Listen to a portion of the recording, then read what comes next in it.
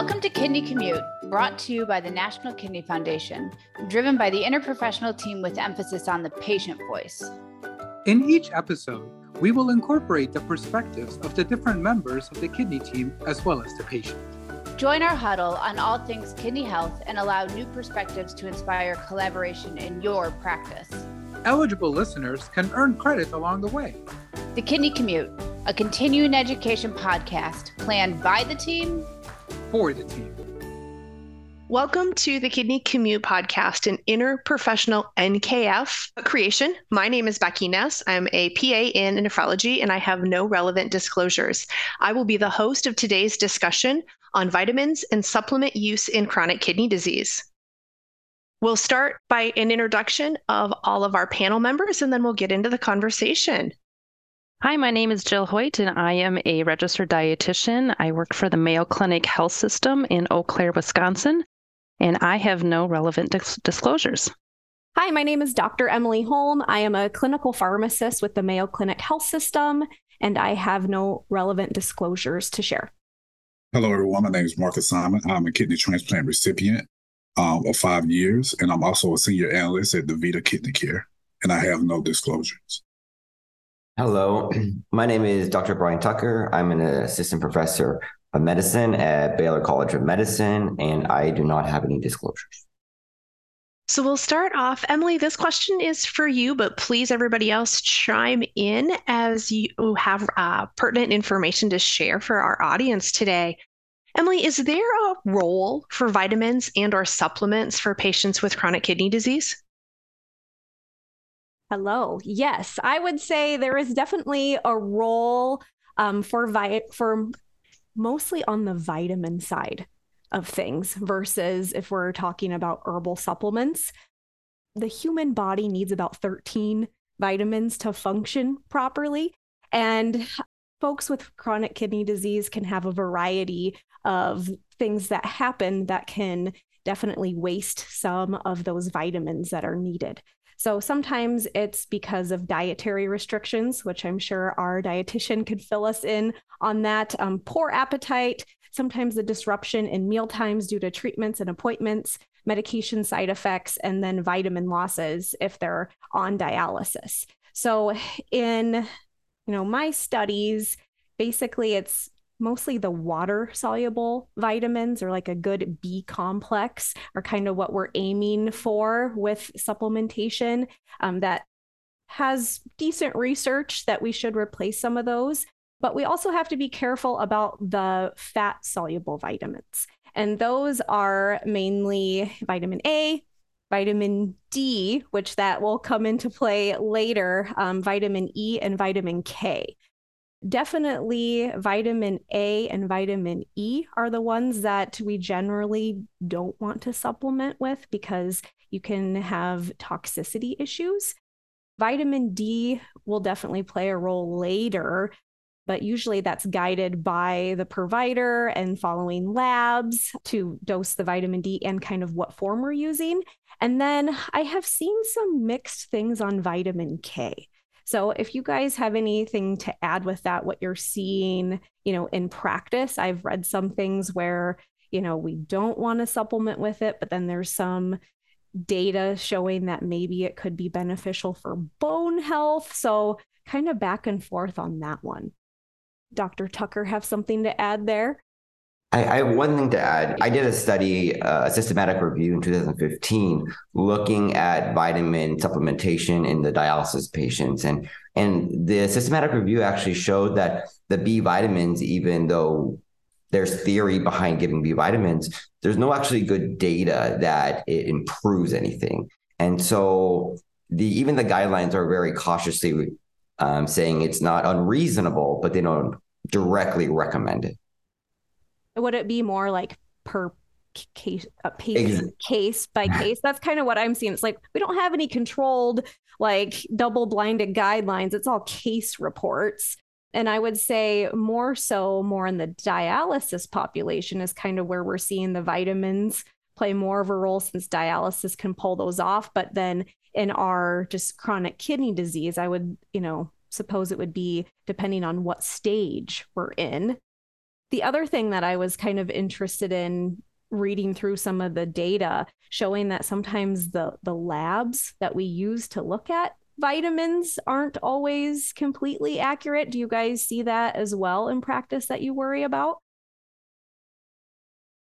Yeah, I think it's important that the review I did also commented on that as well. You're absolutely right. The tests that we do for vitamins, number one, we don't know if the level actually reflects the activity of the vitamin. And so, but there is data, or not great data, showing that the levels of B vitamins may not drop as much as we think they do per each dialysis patient. But I do agree with you that the decision to supplement is a patient-to-patient case, and some patients are at risk for nutritional deficiencies.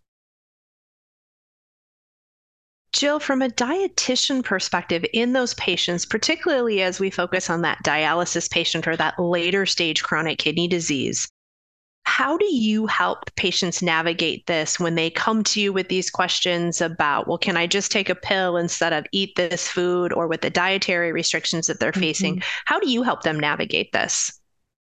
Yeah, that's a great question. I mean, I'm always, an advocate for let's get our nutrition, vitamins, minerals from food first. And I would like to say that the renal diet the restrictions have really, our recommendations have really lessened in the past number of years, or I shouldn't say recent years, just a few years or so.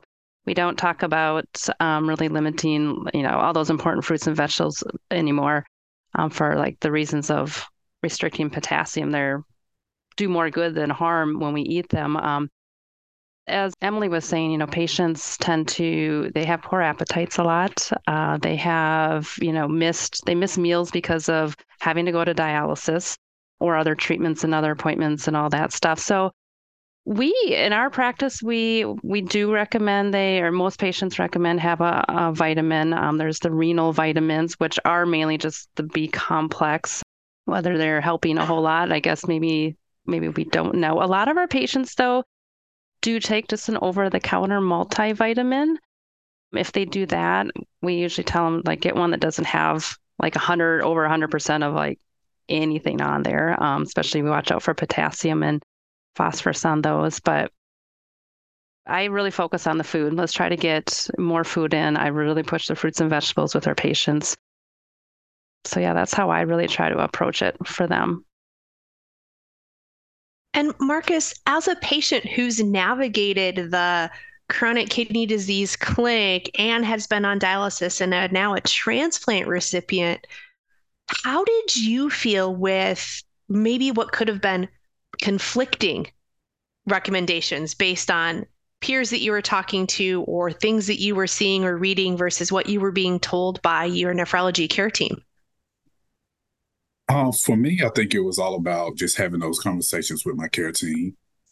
If it was something that I wanted to prove or just find out, hey, would I get any benefit from this? I would speak with them. Most importantly, I didn't want to take anything that would have no impact or go a step further, would have a negative impact on my health.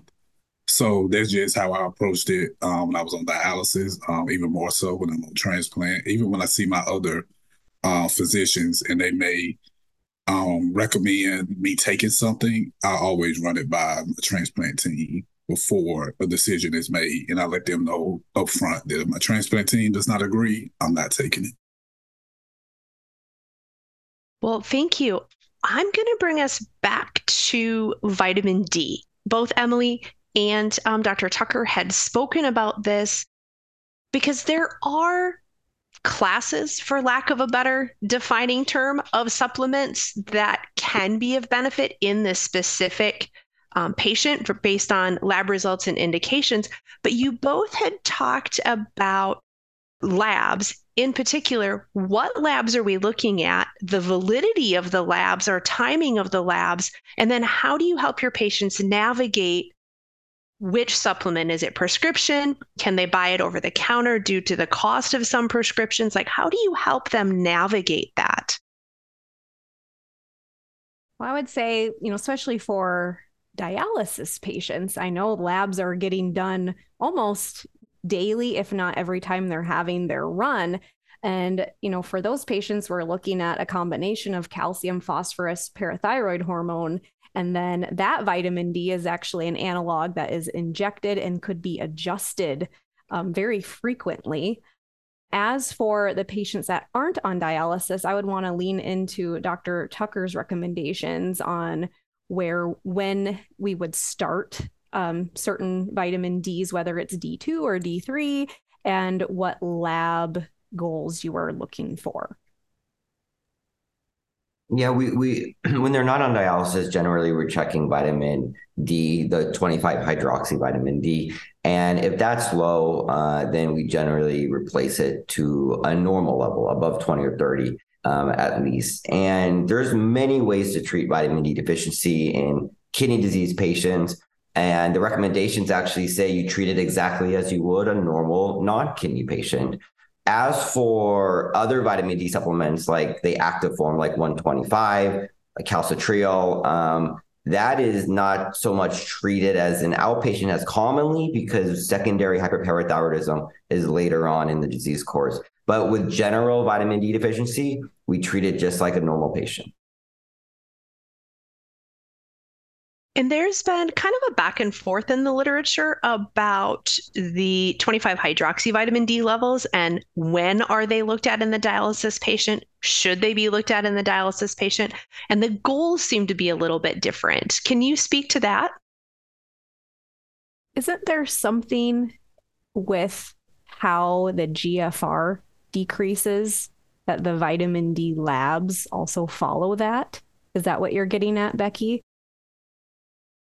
That was the initial kind of the when I started practice a long time ago, it was once the patient has started on dialysis, we don't look at inactive vitamin D anymore. We never look at a 25 hydroxy vitamin D. We're really just looking at the phosphorus, the magnesium, the calcium, the PTH, right? Because we know about the secondary hyperparathyroid. And once they've reached dialysis, they're not converting to the active form of vitamin D, and that's where the focus is.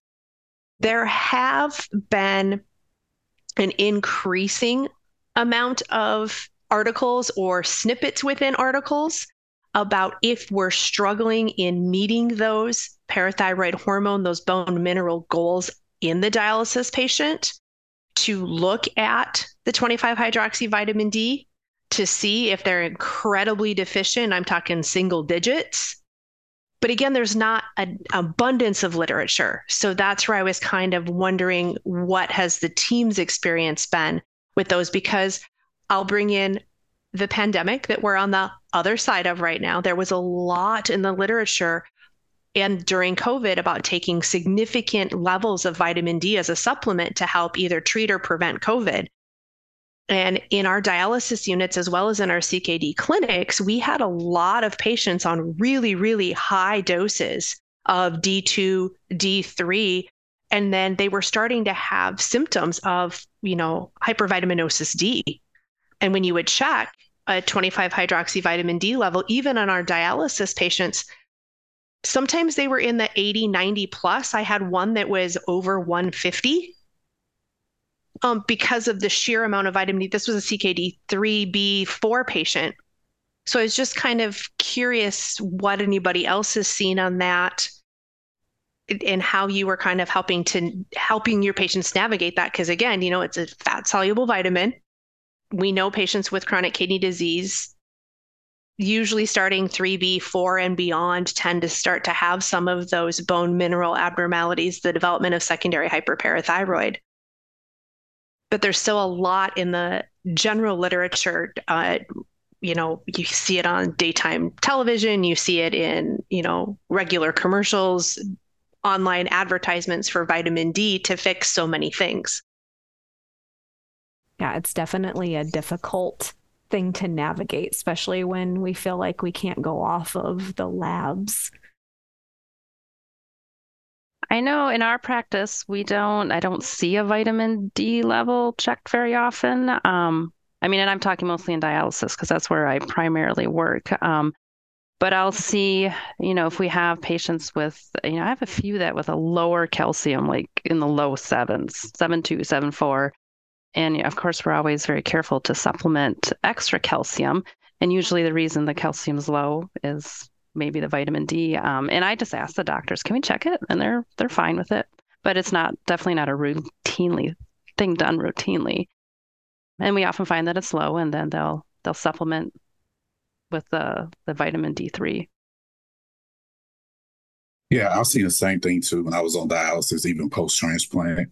They may check it once a year, and that's it. And for me, I know when mine was low, it's kind of concerning because you're not getting kind of like a frequent check to know when it's hit that normal range. You're pretty much having to wait to the next yearly lab pool to find out. And Marcus, now as a transplant recipient, are they checking that with any regularity? Once a year is being checked. So that kind of brings me to the next topic of conversation about, are there specific vitamins or supplements that universally should be absolutely avoided in your CKD patient, be it CKD3, CKD5 prior to dialysis, on dialysis, and even transplant? I'm gonna comment on again what Emily said. The guidelines currently say that vitamin A and E you should not supplement with those because of the risk of toxicity. And the KDOQI guidelines also recommend not to give selenium and zinc based on the lack of benefit. And so those are 3 or 4 supplements or vitamins that are absolutely a no per the guidelines. And more on like the herbal side of things, probably the number one thing that I have seen reports on has to be licorice, because that one can actually cause an acute injury to the kidney. A couple other ones that were mentioned were chromium and then cranberry. And you think, we have a lot of people that are trying to prevent, UTIs, and then cranberry can increase the oxalate formulation, just like high dose vitamin C can. And then anything that is a supplement that is kind of like a stimulant. So, the one that comes to my mind is the ephedra products. They're really not too much on the market anymore, but sometimes they're disguised under different names like kava kava. So all of those can basically, any type of stimulant can kind of aggravate the kidney, maybe inflame it. So we want to avoid those. Another one that I found interesting was lysine. We see a lot of lysine used for antiviral. That can actually lead to Fanconi syndrome. And then also with vitamin C, I know that the guidelines do recommend some low doses of vitamin C, but it's the high dose that we need to avoid. And back to when we're looking at the B complexes, you need to be very careful on getting, if you're going to supplement with a B complex, make sure it is a renal B complex, because those basically have a lower dose of the vitamin C. Anything that you buy over the counter that isn't formulated for the kidneys, it's going to have a whopping dose of vitamin C in there as like your antioxidant. One thing I wanted to ask the group, what are the thoughts on creatine? I have read several mixed studies on that particular supplement, so I'd be interested to hear if anyone has any additional information on that. I often get asked about creatine because it can influence a creatinine measurement, and we use creatinine to measure kidney function. And if you're going to influence that measurement and diagnose someone with kidney disease based on a supplement they're taking, that's a dangerous, slippery slope. So creatine itself is not inherently dangerous, but it's super, super important that anyone taking creatine tell their nephrologist or their primary care doctor that they're on it, because we need to know that there's other ways to measure kidney function. And if you're taking a medication like creatine that will influence the result of creatinine, it's important that we use other methods to measure your kidney function. I also wanted to ask for the team's thoughts about probiotics and where you all fall with the use of those. I don't have too many people that actually, I don't think I have anyone right now that's taking them. I've had a couple ask about it. I think they're generally safe.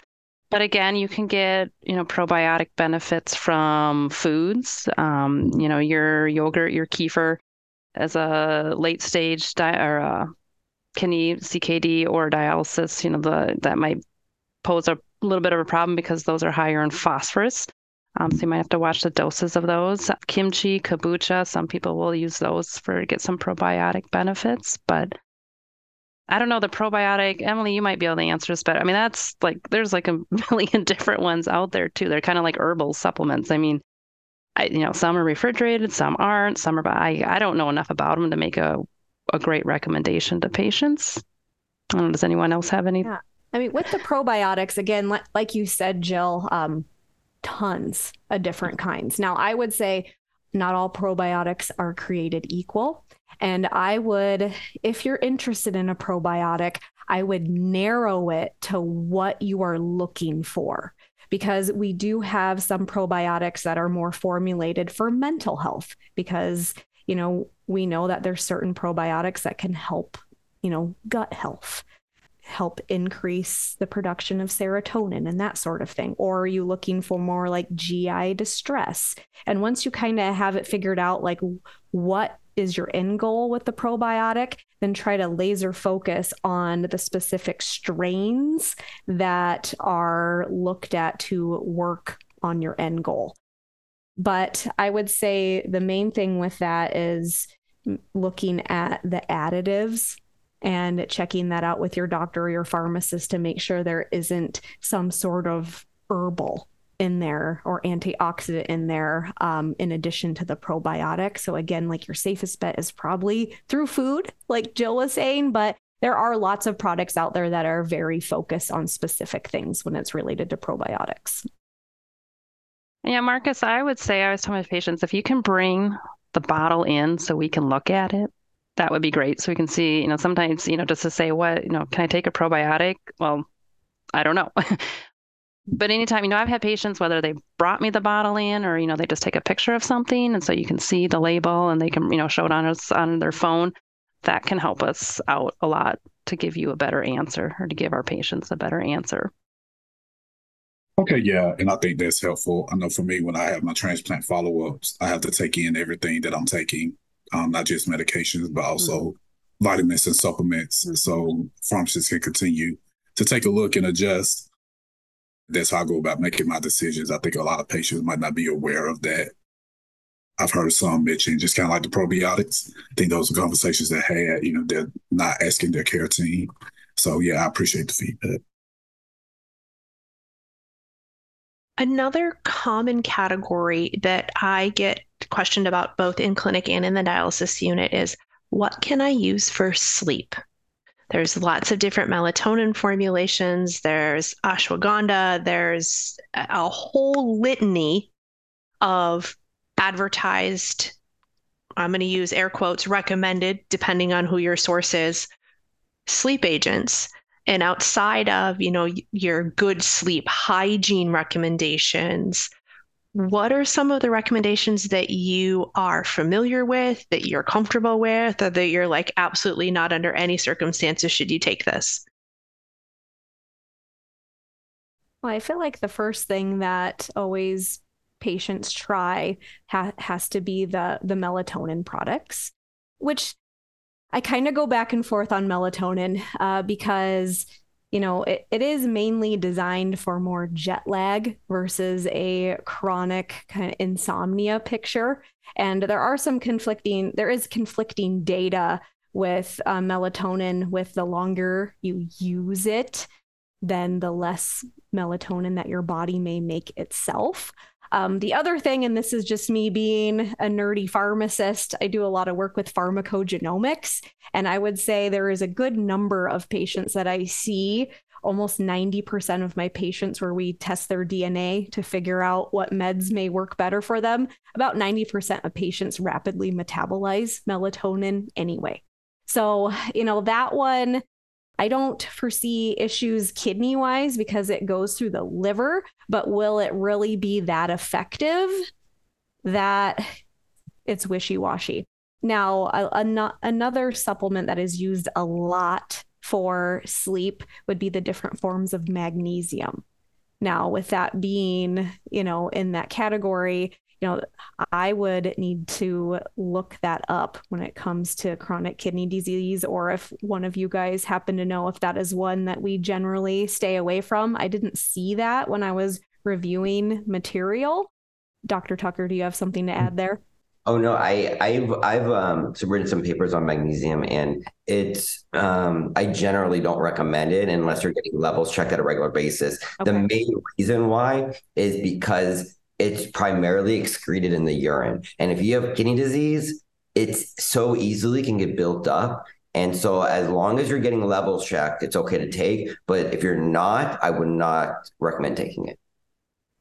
Yeah. And that's kind of what I was thinking, but I was not completely sure on that one. One supplement for sleep that has caught my attention, and this is a little bit newer, but it's called Mazenol. Has anyone run across Mazenol? So Mazenol is derived from corn, and it is a supplement that binds to the melatonin receptor to help your body make some of its own melatonin. And the studies that I have read on it seem pretty promising. Side effect profile is decent, but so far I haven't been able to find a whole lot of products with it that also don't contain melatonin. And I found one so far, and it was formulated for children, which was interesting. So we've talked about some of the more common vitamins, supplements.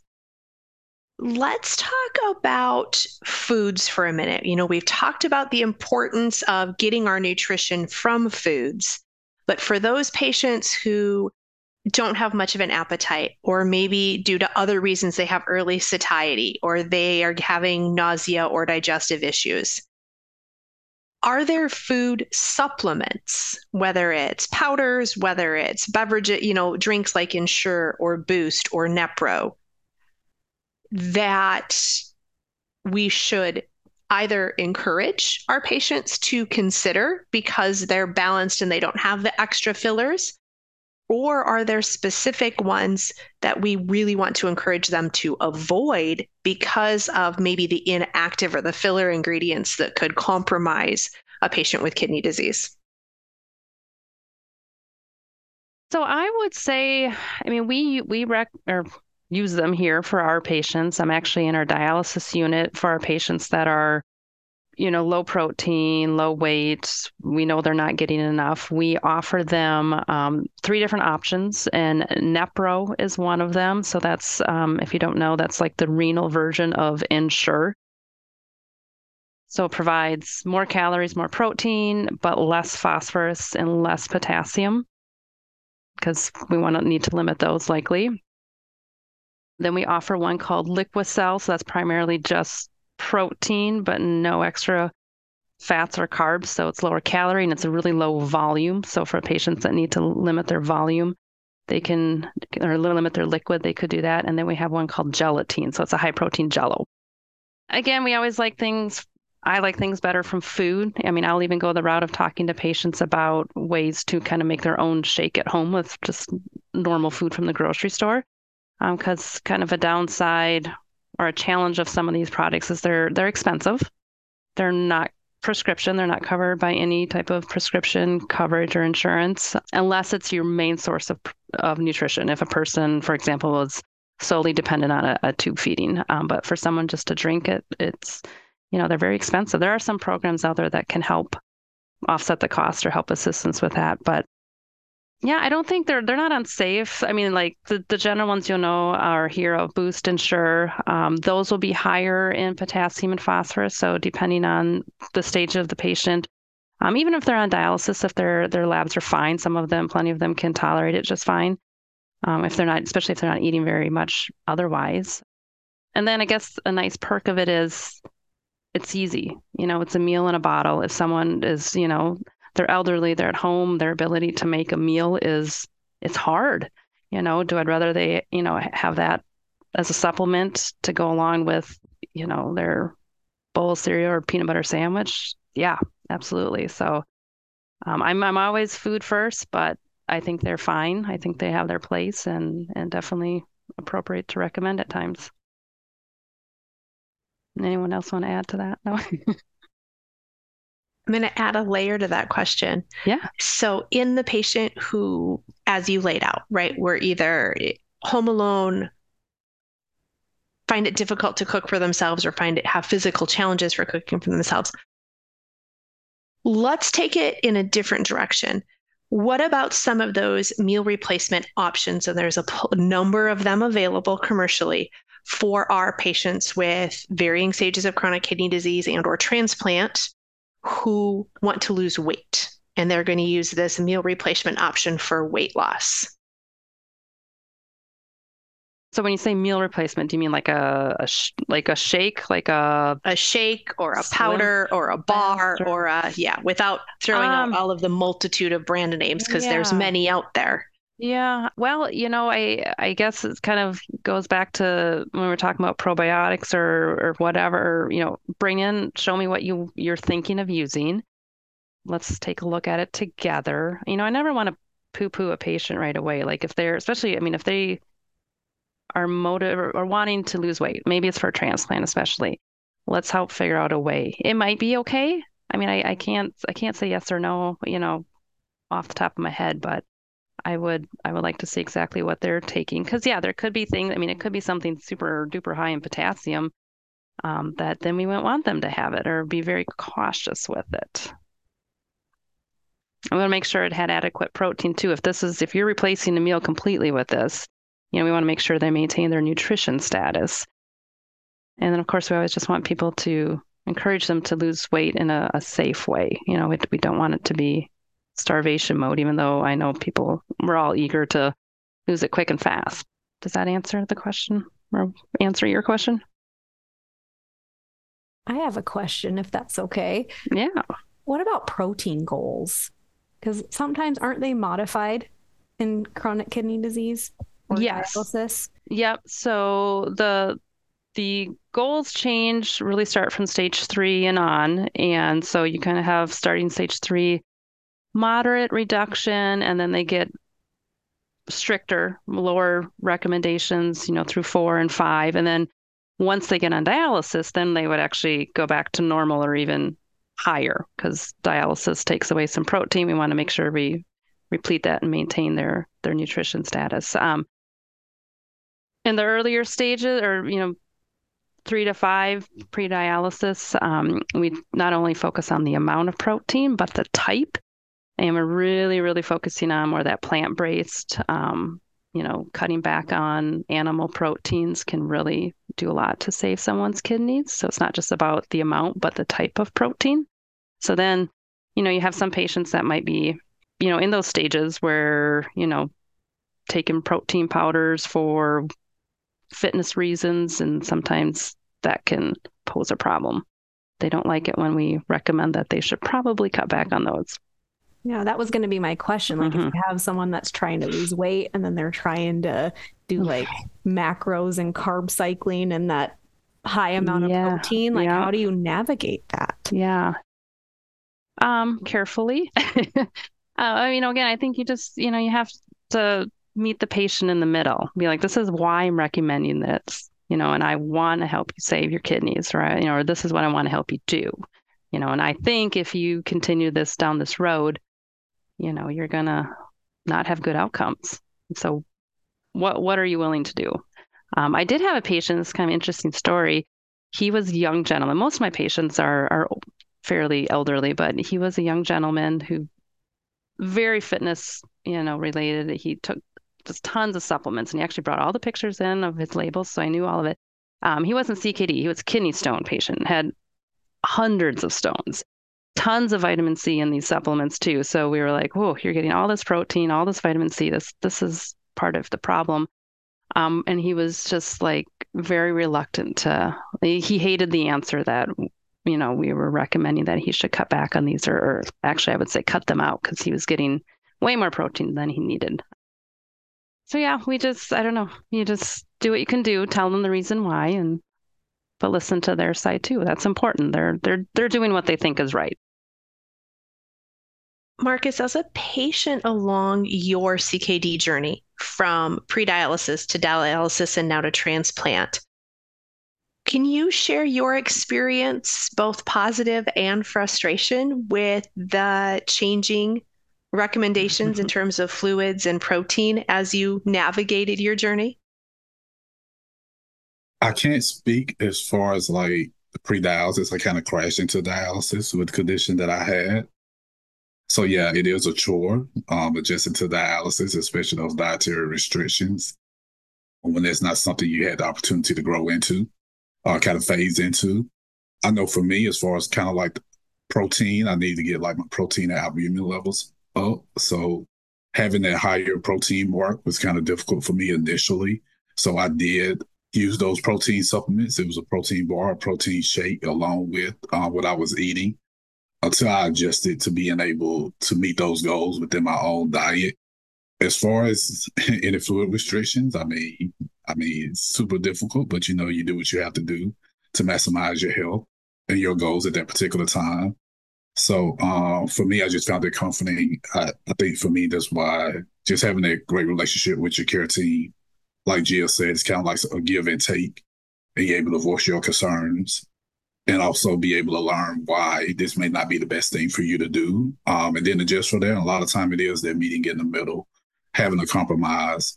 Because as a patient, and it's true, you think you're doing the best thing, but then you also need to learn some things as well that you may not know.